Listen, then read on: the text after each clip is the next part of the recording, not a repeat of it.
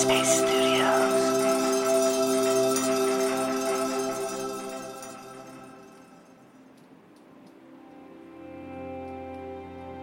Hello, it's Sam here. Welcome to Radio Headspace and to Thursday.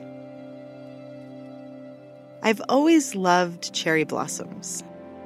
There are a few trees on my running path, and I often stop just to witness them for a moment. Knowing that they'll be in bloom for such a short period of time makes me feel particularly grateful for their beauty.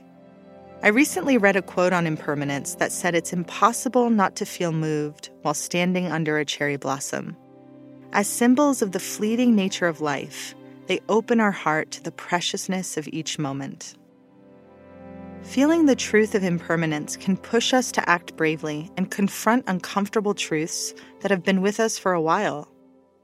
As we get older, we feel time moving by much more quickly.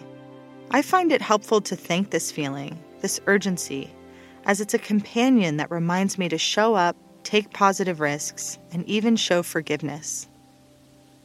Impermanence has taught me that holding on to past hurts can get in the way of mending relationships with people before they're gone, before we have time to hear their side of the story. 2 years ago, I received a voicemail from my biological father, who I had not spoken to in 30 years. It's a very long story, but what's important to know is that I could sense a level of desperation in his tone that was difficult to ignore. His voicemail was followed up with an email that said, "Call me, please." I immediately felt protective of myself. I reminded myself that I didn't have to call him back and that I didn't owe him anything. But 30 years is a long time, and I knew he wouldn't be here forever. Acknowledging impermanence led me to have compassion. What would I want this man to know if he were gone tomorrow? Would I regret not hearing him out? I let my husband listen to the voicemail, and I showed him the email. What he said next was the nudge that I needed to do what I did, and I will always be grateful for his simple advice. He said, "Sam, be merciful. Call him back." That word merciful landed in my body and gave me the courage and conviction to be brave and call him back.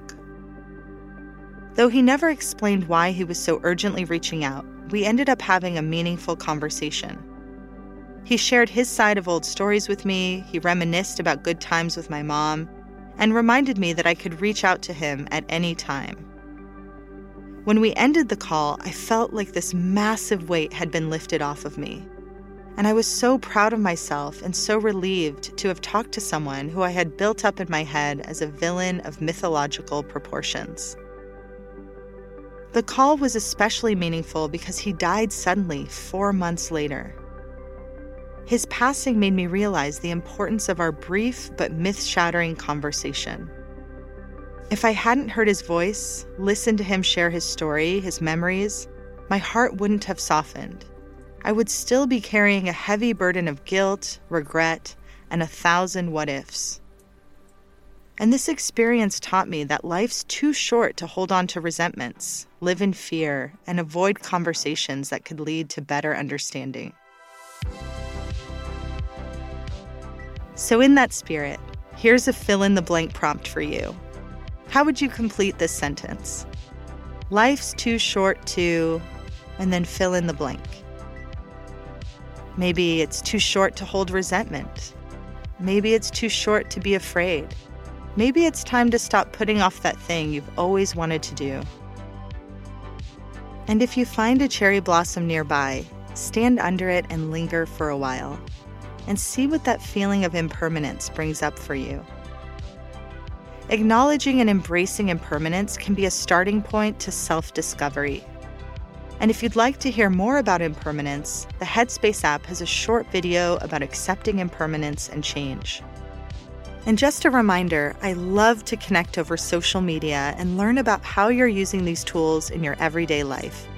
You can find me on Instagram at anchored_Sam. Thank you for listening. May you feel brave, empowered, and supported today.